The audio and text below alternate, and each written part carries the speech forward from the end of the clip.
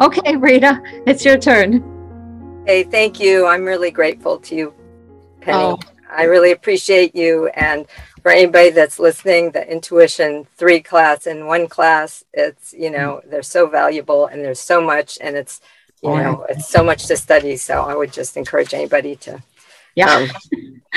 take those as opportunities. So, yeah, I just have a little background to get to my question here. So, periodically in my life, I've taken dream workshops as well as recorded and worked with my dreams.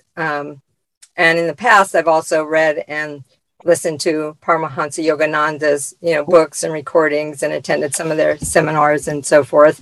Although not consistently or in depth completely enough for like Kriya Yoga initiation, which, if not the same as Kundalini, has some similar characteristics, I think, and experiences. You would know that. I don't. But anyway, while I feel an affinity with Yogananda and, many of his teachings, and have felt him as a guide at times in my life, I've never really felt inclined or comfortable to be like a devotee of anyone or anything. Yeah. So,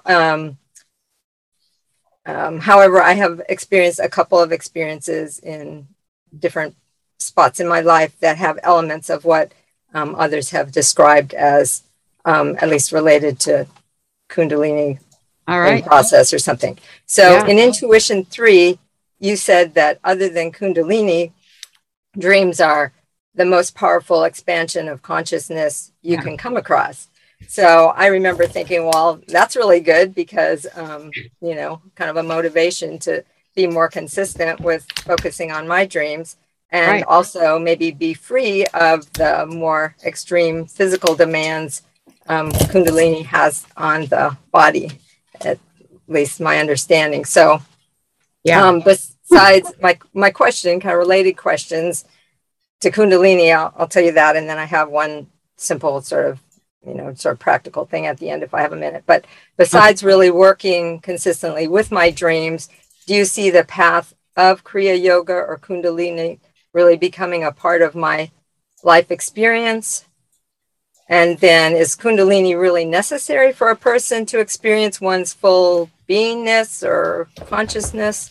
Or in my case, can my continued inner work and dream work and the outer hands-on healing work and I provide others, as well as some of the coaching and teaching and writing, can those bring me to the same kind of state of consciousness?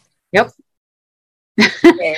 And kind of related to that is, I'm just interested, how many Earth humans really are experiencing or living in those Kundalini achieved states of consciousness, and is that Kundalini experience required of me or others to live in that new Earth, whether that's on planet Earth or somewhere else? Okay, so Kundalini is not required. Kundalini is a pretty massive experience. It can be spontaneous, or it can be creeping along very slowly, and you just keep expanding. And one day you just kind of realize, I'm there. And you know that you know. It's a very odd kind of knowing.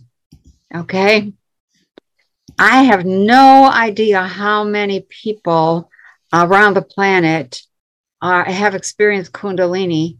However, I would say that in the last 3 years, 2 or 3 years, we have had a massive awakening from the comfort and ignorance and naivete of, I don't have to pay attention. Somebody else is taking care of that. That's all part of the early stage of waking up. If we choose to go to a fourth dimensional system, or we try to begin working toward that, that's a very conscious choice. The people that are too lazy or not interested will stay as third dimensional people. The people that want fourth dimensional living will set up different kinds of life, different lifestyles, etc. Okay, that's not, noise is not me. Okay, sorry. Oops, I guess I'll leave that on. I don't know where that noise is coming from. Okay. Okay. So just be aware that you're working that whole awakening thing in a nice, slow, steady fashion, which is wonderful. It's much easier than doing it the way I did, which was the massive experience and then having to backtrack for 17 years and fix and change 17 or however 30 years worth of perception, and mistakes in thinking and illusions and, refusal to see the truth and fear of the truth. So keep going with your dream work. Okay, because that introduces you to the kind of, I'm going to say, presence that you want to develop here, in which you have that awareness that there's power, it is available. You're going to use it if you see an opening or an invitation, or you get a sign that, or you have a clue as to how you want to use it, etc. So you practice a lot of that in your dreams. Okay. So, what was the second part of the question you asked about? Was there a second part? Well, just in terms of, what was, necessary for me, which you're talking about. And then, that new earth, shift, was that Kundalini really necessary to be in that state of consciousness for, making those shifts? No, I think not. I've been back and forth quite a few times now. What I've seen is that the only criteria that gets you blocked is your attitude. You can't use that new earth to escape, to get away from it all because you're feeling pissy, or that kind of thing. You will be stopped instantly.